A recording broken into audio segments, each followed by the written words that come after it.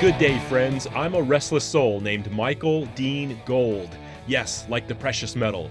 This show is about the intense experiences we go through, how they speak to us, and the valuable questions they might make us ask about ourselves. These experiences come mostly from people on Instagram who share authentic, genuine pieces of their lives. Today in the show, expressions of life experience through poetry by the people who wrote them. If I put out these very personal poems and it's very true and authentic and kind of soul bearing, then it's kind of like I can only go up from here because I've already bared all my my secrets. Once I'm there, I am so engulfed in the experience, and I come back home and a few months go by, and I'm still like enamored in the experience. And again, the itch comes back. I just was invisible. Even when I was trying to scream and shout, "Hey, I'm here," I felt really invisible.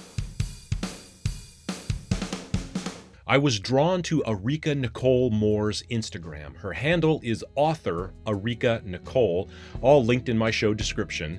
She likes hearts and sparkles, close-ups, and a positive vibe, really warm posts like a good friend.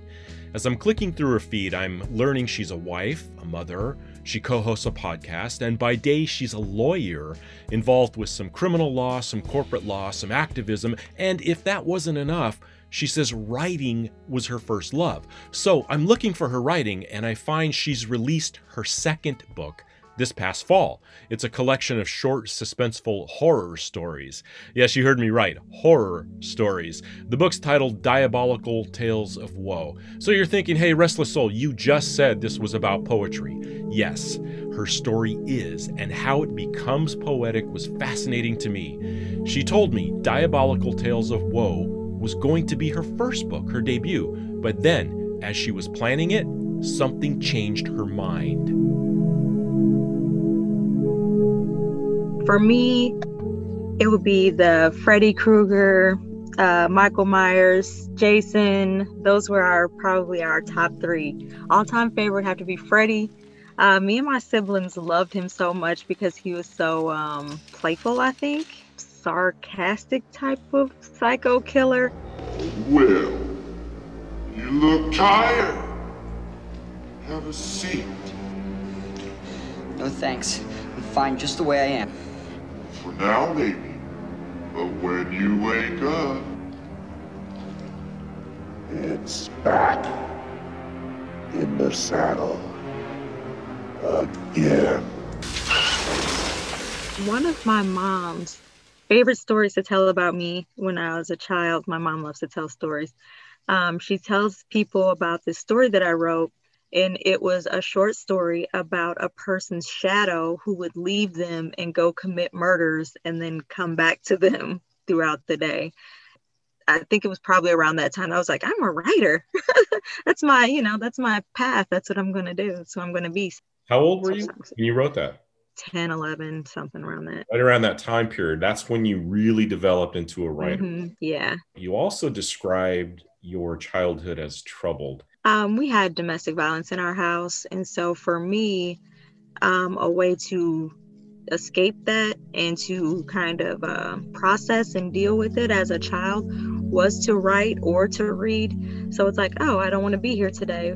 Let me find somewhere to go. So I would just pick up a book and basically pour myself into that person's life. Or if the emotions were too overwhelming, then I would just write for myself. But it was kind of a necessary thing for me to do to be able to maintain under those circumstances at that age. And it shaped your writing. Yeah, it shaped my whole life, really. Here's Arika reading from Diabolical Tales of Woe. They sat drinking the wine, laughing about old times as if their earlier conversation had never occurred. It was nice. She almost forgot why she was there, until she saw her start to get lightheaded. What's wrong with me? I can handle half a bottle of wine, Serena sounded concerned. Well, that's because I drugged you. I put belladonna in your bottle, Amelia said without any emotion in her voice or on her face. Why? Serena asked with a tear running down her face. Revenge, she said as she watched Serena lose consciousness. Amelia grabbed the large plastic sheet and a Victorinox knife set from her car. She made sure all of the curtains were drawn before she got to work executing. The book was supposed to be Eureka's first, but it wound up being her second. Her first book is a poetry collection called Lost. She released it first because there was something about herself she wanted us to know before anything else. I had surgery and I was on bed rest, and I'm watching old episodes of Alfred Hitchcock Presents, and I have this idea to write my second book. And so I thought to myself about kind of the fear of putting that work and that writing out into the world. And so I kind of decided in that moment to overcome that fear before I even finished the book by putting out the most personal thing I could possibly put out. If I put out these very personal poems and it's very true and authentic and kind of soul bearing, then it's kind of like I can only go up from here because I've already bared all my my secrets. So Here's an excerpt from the poem titled Maybe. Maybe it's the way that I love or the way that I carry myself that lets you know I don't deserve your best. I give all of myself while accepting some of you in return. It hurts and I cry, and yet I never learn, chasing a feeling that may have never been true. Why did you choose Lost as a title? I think it kind of, at the time, described that in-between space, in between you're not who you used to be, you're not yet who you want to be, and you're stuck in this like place of growth where it's painful and you're struggling against change and growth and your current circumstances based on what you thought life would be like and what it really is. And so there was so much negativity and so many challenges that I just felt like I wasn't quite myself and I wasn't quite who I was supposed to be or trying to be. Untitled. If the person you are meant to be dies, then who will you become? In a sea of despair and lies, it's hard to imagine which way to go, feeling your way through the dark in hopes of discovering a new path. When you hate where you come from, how can you possibly know the way? When every turn seems to help you stray from the path of least resistance, perhaps the place you are meant to be, evolving into a person whom even you don't understand, hoping to come to terms with the hurt and pain in your past, hoping to learn a lesson that you can't yet grasp, dying to know the answers, crying to make it through. How could you let one person change you? Can you help us understand how low you had been, and then how did you get out of the fog? Well, I think I would have to say, looking back, my lowest point was when I took about 10 hydrocodones before I was going to go to bed. And then my husband caught me and made me throw them up. So I would say that's probably my lowest point. And how I got to the other side of that is family. Like my mom came and took the kids, and I started counseling and started really taking it very seriously that things were not going well.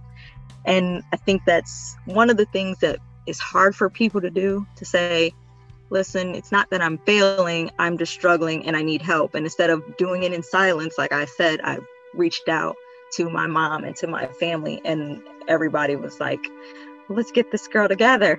And then so, Do you think that the dark places and the pain brings out some of the deepest, richest writing from us? I think it's the truth and the authenticity. And it's also that kind of like that element that I was speaking to before, where people suffer in silence. And then when they find something where they're like, hey, I'm not alone in this trauma or pain or whatever it is that you're going through, because if I'm writing about it, then obviously I'm dealing with it. I'm not just sitting in the house in the dark with the shutters drawn. Not today, at least. This is an excerpt from the poem Sorrow. Sorrow is a disease that overcomes the soul. How can one release the grasp that it has on you?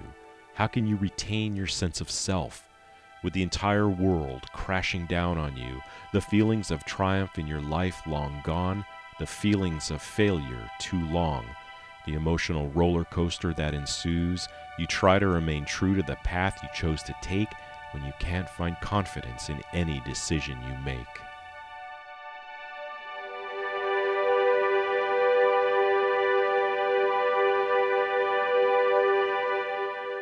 I don't think that I would be as empathetic to other people if I didn't know what it was like to experience pain.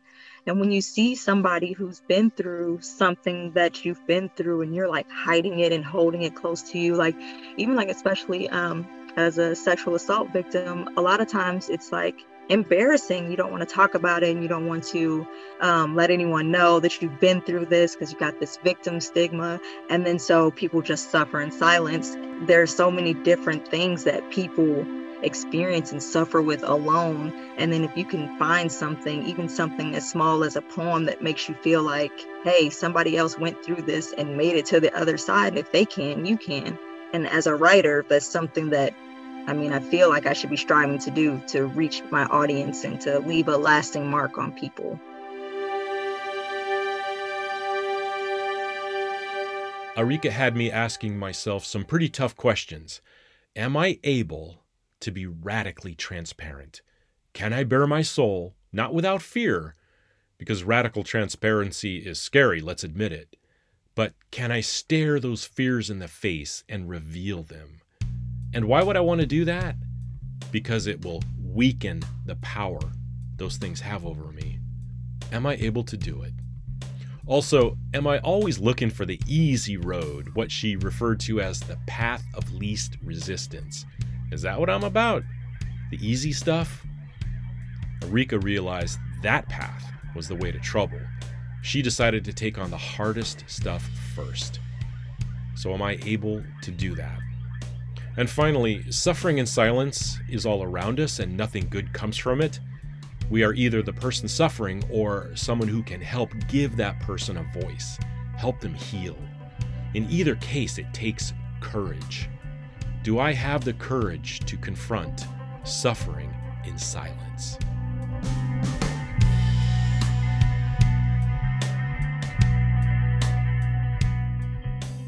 Next up, from the Instagram of R.T. Sosa. He was born in the Dominican Republic but raised in the American South, served in the U.S. Air Force, and still works in the aviation industry. RT loves to travel, which he shares with us through beautiful, captivating posts, and actually that's what drew me in. For example, a post in Iceland at a place called the Blue Lagoon. Picture a sprawling man-made lagoon built in a lava field with powder blue water and steam rising off of it as people relax in the water with beer or a glass of wine. And there's many more adventures in RT's feed. But as I was enjoying his videos and pictures, I came across a book he'd written titled Things That Get Away. Things That Get Away. The title really intrigued me. The book is beautiful, emotional, and captures the rich details of a very observant person. He calls it writing scenes. So I wanted to know, where did Things That Get Away come from? I think it was the accumulation of all of my experiences coming in all at once. Just getting to this point where I started appreciating a lot of these things that I wasn't before. I'm a first generation, technically, immigrant into the U.S. First person in my family to serve in the U.S. military.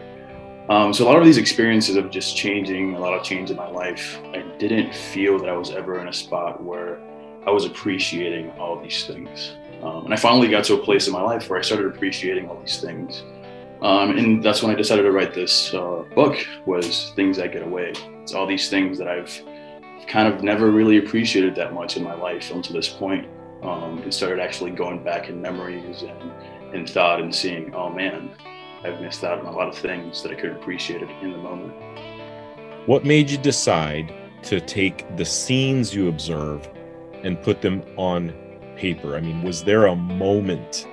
I don't think there was one singular moment. I have been writing for a very long time, a lot of years now. I've just been collecting a lot of these different stories. And I started traveling long before I actually started writing. I remember when I was a little kid and I was in the Dominican Republic, I saw an airplane fly across the sky. And back then, I think it was the American Airlines who had, it was basically like a aluminum body So you'd see them fly across the sky, and if the sun hit it, it would just shine everywhere. And I remember as a little kid just seeing that airplane and just seeing it fly in one direction and never seeing it again. I was just fascinated. I wanted to work with airplanes. I wanted to be in an airplane. And as I started getting older, it was always this wanting to experience the world that was out there, experience more than just a small town that I lived in. From that small town, I moved to a bigger town, and I experienced that, and I wanted to experience more. But just knowing that, there was so much of the world that's not me, and wanting to chase that and wanting to be somewhere else. I've been lucky enough to go to different countries and experience them. And, once I'm there, I am so engulfed in the experience, and I come back home and, a few months go by, and, I'm still enamored in the experience. And again, the itch comes back. Page 65, Van Life, second paragraph. I love many things. I love the sunset in Bear Creek when the light zigzags in and out of the trees. I love long night drives, and I love you, especially on mornings like this one, waking up early breaths from you, anxious but thrilled, with no sense of direction, but rather knowing I'd find it with you. How do you get to a place in your mind when you approach a day or a moment, a trip, with no expectation other than let's just see what this experience is about? I think for me, there's always this wanting. I think if you read through some of my stuff, that word usually comes up a lot. This wanting to just get away, to chase that adventure. I think in some sort of avenue or some sort of form, we all have that sort of feeling inside of us, where, we go through the mundane parts of our lives. We go to work, we go to come home, eat, do all these things. And a part of us wants a change from all of that. And I think that for me, when I go into a new experience, or I'm going into a new trip, or I'm going to experience something different, it's always about going into that glass empty. I think that I can't go into an experience with a glass half full of whatever I'm bringing in for my life and expect to receive the most out of it. So if I'm going on a trip, I kind of just get into this mindset. I have this playlist always that I listen to whenever I'm going on a trip. See you face to face, I'm thinking about the days we used to be. But I can't make a scene. Like I want you. Oh, go, take me to your river. I wanna know. So that's my mentality, just going into everywhere I go with a glass completely empty. And if, the chance comes for me to sit down and meet some stranger or somebody and tell my story, then, at that time I allow myself. But for the most part, I want to take in the world as much as possible, because I don't think that I'm doing that enough.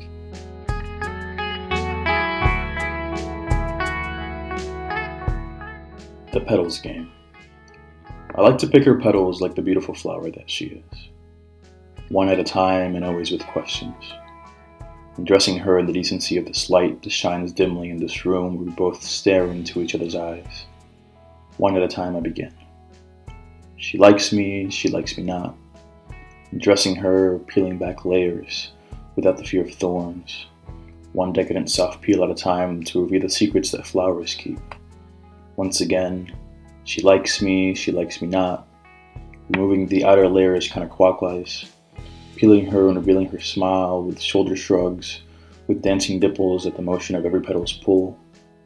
She wants to dance as all flowers do, vividly in the wind, but instead she sits in this room kindly and beautifully. She smiles as I undress her again, revealing after every petal a piece of pure and pure truth. I caress her with my nervous hands as I continue. Once again, she likes me not. She likes me. And as the petals pull away and dwindle, onto the bed they fall, in pure recognition of the ending. And as our eyes meet, the softness in my hand, and to my surprise, she likes me not. You mentioned the exodus from the Dominican Republic inspired you to kind of discover yourself as a writer. Can you take me through that and elaborate on that process? Yeah, I come from a very big storytelling sort of culture in the Dominican Republic. We definitely have a strong history, but it's always been a vocal history as our ancestors has passed on. So I remember growing up, just spending all the time with family and sitting around family and drinking coffee and just sharing stories. And you get the stories from like the elders, from, the grandparents and the aunts and the uncles, and then, the youngsters would sit together and you follow in the same steps, you share stories. So the exodus coming from my culture was always this sort of storytelling culture that has revolved even as I came to the States. That's a passing of knowledge, a passing of jokes, a passing of just moments in a way for us to teach each other things and to remember these important things as romance, as hardship, and all these other lessons that are just told through these wonderful stories. The most important information that we can pass on from one to the other is not necessarily about all these other things, but about the human experience, about the way that we feel, about the way that, we interact with each other. And you can only explain that sometimes is by telling a short tale or telling something that connects with you on a very personal level. Page 41, Before We Begin, paragraph 3. Before we begin, before you amaze me, tell me how empty it will feel when I walk away without you.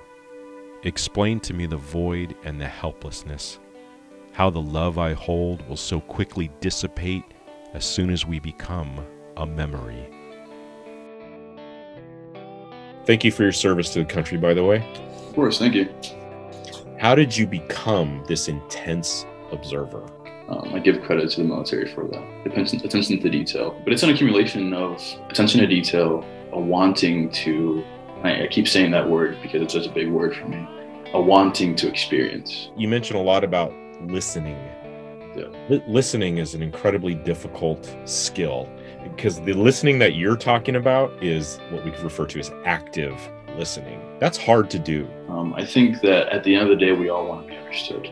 If you want to understand somebody, you have to listen. If you listen to what they're saying, if you try to find some aspect of you that at some point felt that same way, it's easier for you to be with that person, to connect with that person, whenever you can find some aspect of that in yourself. And the only way to do that is to actually listen. Page 69, HS Historical Coast, paragraph 2. I dreamt of a protruding echo from a brown oak guitar, strumming and resonating in the night, surrounded by friends all encircling the sandy bonfire in admiration of the waves that slowly, and in echo of our own, clapped in the background of what was that night.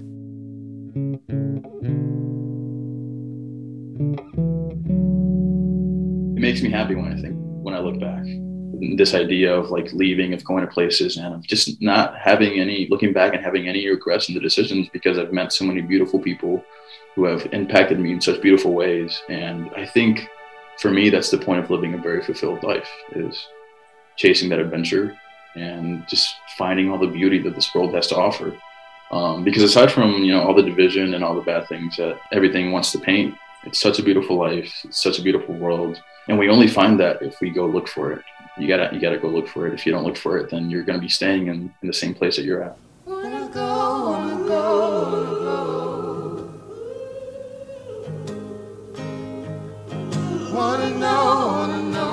know. Wanting. That thing inside us. Wanting. We all have that wanting, unique to each of us. For RT, it's travel. Mine is different. Maybe yours is too. The question I ask myself, whatever my wanting is, am I even trying to realize it? Am I trying? And in this pursuit, do I open myself up to experiencing something new? Can I be that empty glass looking to be filled by whatever an experience has to offer? Let's not look back and wonder about the things that get away.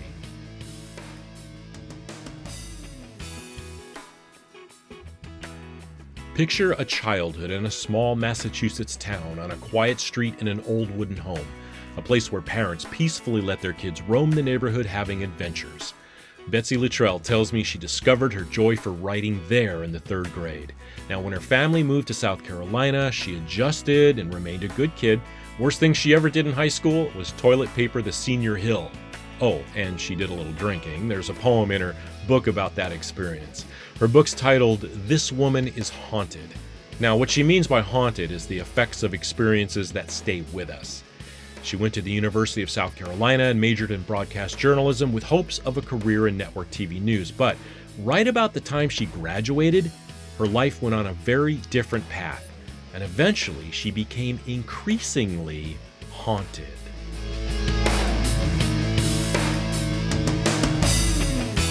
I fell in love and thought, I had no idea what it was going to be like to be a Navy wife because he was an ROTC at the time, so I knew he was going to be in the Navy. But again, this is, the late 90s. So this is before September 11th. So I never even thought what it would be like to be a Navy wife.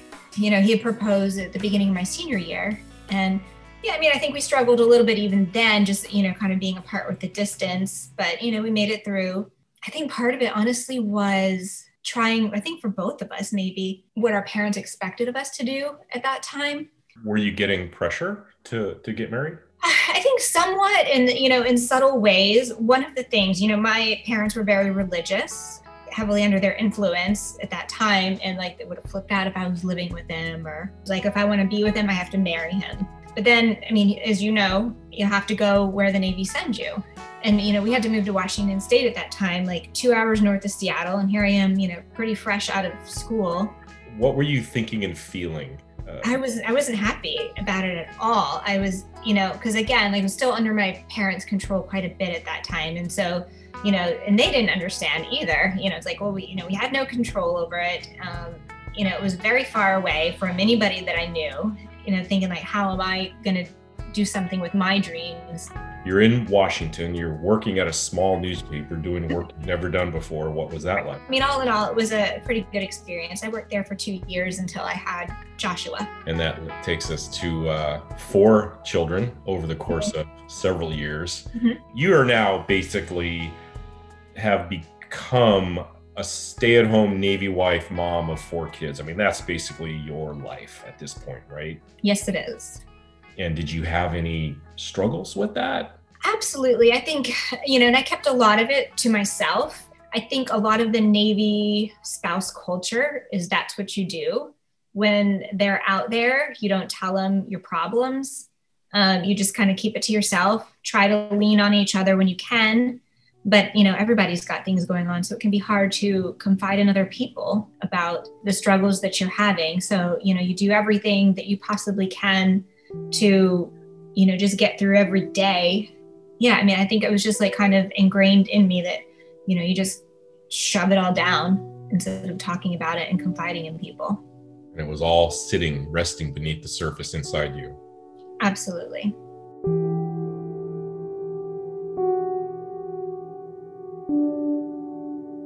Time passes, your kids grow, relationship stress mounts.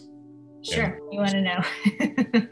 Well, I had always felt that you had been hurt, deeply hurt, and you wrote about it.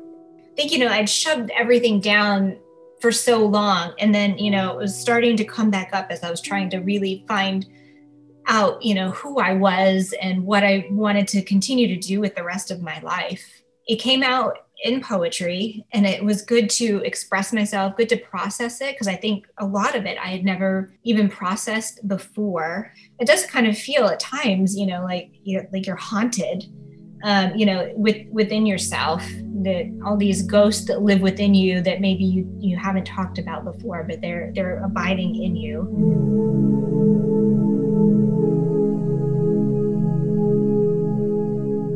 Contemplated my ghostly heart, locked myself in the bathroom and cried into my not the bar on Fifth Avenue of the same name, but the bipolar mood of a hormonal teenage girl. Broken glass embedded in her skin. And there's also a television screen in her eyes playing back scenes from the war in which her husband remember the last time I replaced the flowers on my dad's grave. And I hit the glass doors with my red cart as I tried to remember where I parked. I tossed the drooping white roses tinged with brown and cloudy water, but I didn't have it in me to make the bed. Breathe, but the air won't leave my lungs. The two of us, new mother, sleepy baby, bonded to this brown chair, watching the world burn.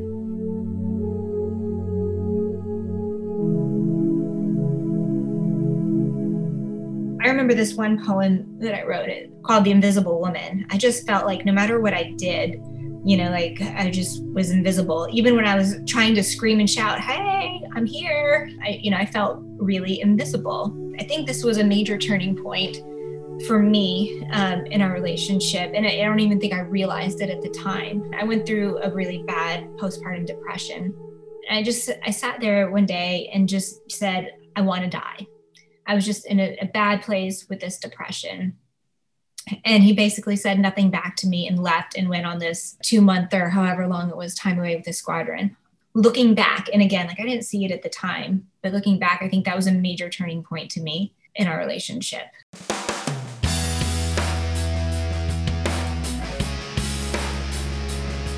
Journalism obviously was what I wanted to go back to, since that's the only thing I really knew. So I start to look into, because I graduated from college in 2000. So clearly between 2000 and whatever year this was, 2016 or something, when I'm starting to look into this, everything has changed in the journalism world. So I was thinking, okay, well, maybe I can go back and get my master's in it. So I'm looking into that. But in the meantime, I happened to run into the San Diego State's MFA in poetry program. And I was like, I have a stack of poems that I've been writing. So I thought, well, heck, why not try that? I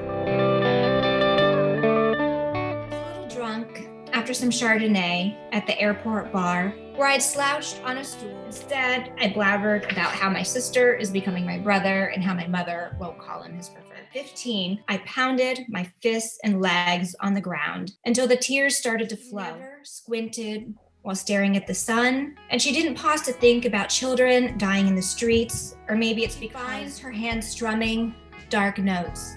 Adagio, this is who I am. And the more I worked into school, the more I became involved and started teaching.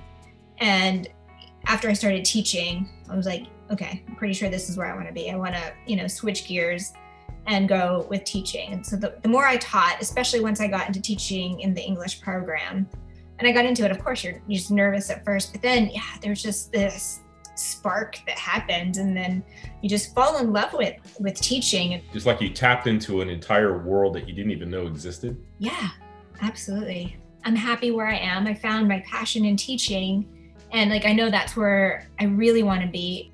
Without a doubt, I made the right decision. You mentioned that we all have common experiences that we're afraid to talk about. Mm-hmm. And, they can be deeply emotional, traumatic, painful. And my question to that was, why do you think it helps us to read about it? A lot of people, even though you're not alone in the experience, say we'll go back to a miscarriage. When I had mine, I know I wasn't the only person in the world who had ever had a miscarriage, but you feel completely alone in that moment. When it's happening, you feel alone as you're trying to struggle through it, when you feel like you can't talk about it for whatever reason. But to read it on paper that's out there in a book that's, accessible to anybody who wants to read it, and you're like, oh, somebody else went through this. I'm not alone. I think it just kind of gets that I'm not alone feeling. It's okay to have those feelings, and it's okay to express it, whether it's in writing or whether you can just talk to somebody about it. It's good, and it's okay to express it. And, there's a lot of darkness in the book. There's, themes of some depression, whether it was in the postpartum depression I've been through or just difficulties and struggles in relationships. I did go through couples therapy more than once. I've been through individual therapy with a few different therapists trying to get to that too. But I think writing might be my strongest form of therapy. The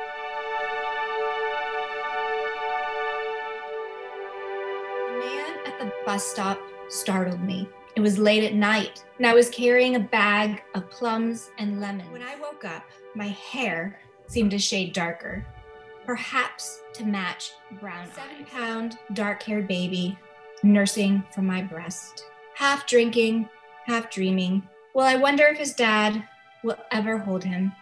Orange and red raindrops fall from the sky. I understood her as she drank its wine and tongued its rich chocolate truffles, watching people who weren't her neighbors.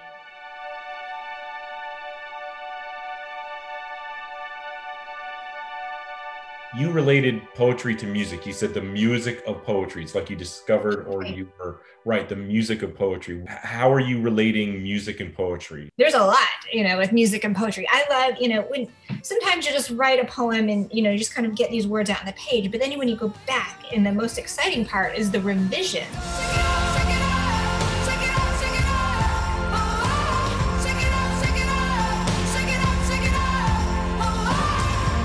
Hear that rhyme in there, or it's little things like the alliteration that help add to like the musical quality of a poem. And there's like all these like rhythm. When I talked about meter too, like, like making the sounds work when you're writing.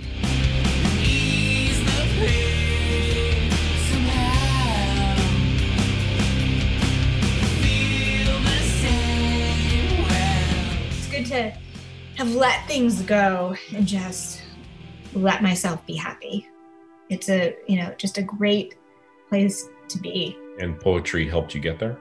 Yeah, I think so. I think it helped me work through a lot of things that I needed to work through in my life, just writing and processing and sorting through and realizing where I needed to be for me. Well, why do we see poetry, painful poetry, as beautiful art? Why do we find the beauty in the pain? I don't know if it's because we can relate to it and you can see how somebody can put it in words that maybe you can't put it in all the time, in a different expression. And it's like, yes, that's how I feel. And I couldn't say that. So I think a lot of people can relate to that. There's unfortunately a lot of pain in the world. There's also a lot of beauty in the world. So to find beauty in the pain, I think is a beautiful thing. One of the questions Betsy's story had me thinking about was control, either trying to control or being controlled by others. It's a subtle experience that can happen at any adult age. So I had to ask myself, how am I responding to control? Both my innate desire for it and my resistance to it. Control. Now, Betsy also went through suffering in silence in her partner's work culture, where he just kind of shoved it all down and moved on. I come back to the question, how will I respond to either my own inner pain or someone in my circle who may be suffering in silence? Can I help people who feel invisible? And then my favorite question, am I open to receiving that spark of excitement about something new I didn't expect but suddenly find I love? Am I open to it? Because if I'm not, I'm going to miss it. If I see my life as this one thing, one direction, I could totally miss something else I could be experiencing, and, I think equally important, miss something good I can bring to the world. And finally, can I find beauty in pain?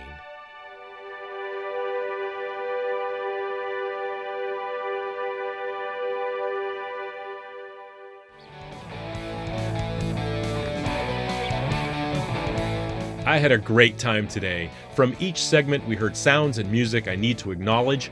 In Arika's segment, a clip from Nightmare on Elm Street 3, The Dream Warriors.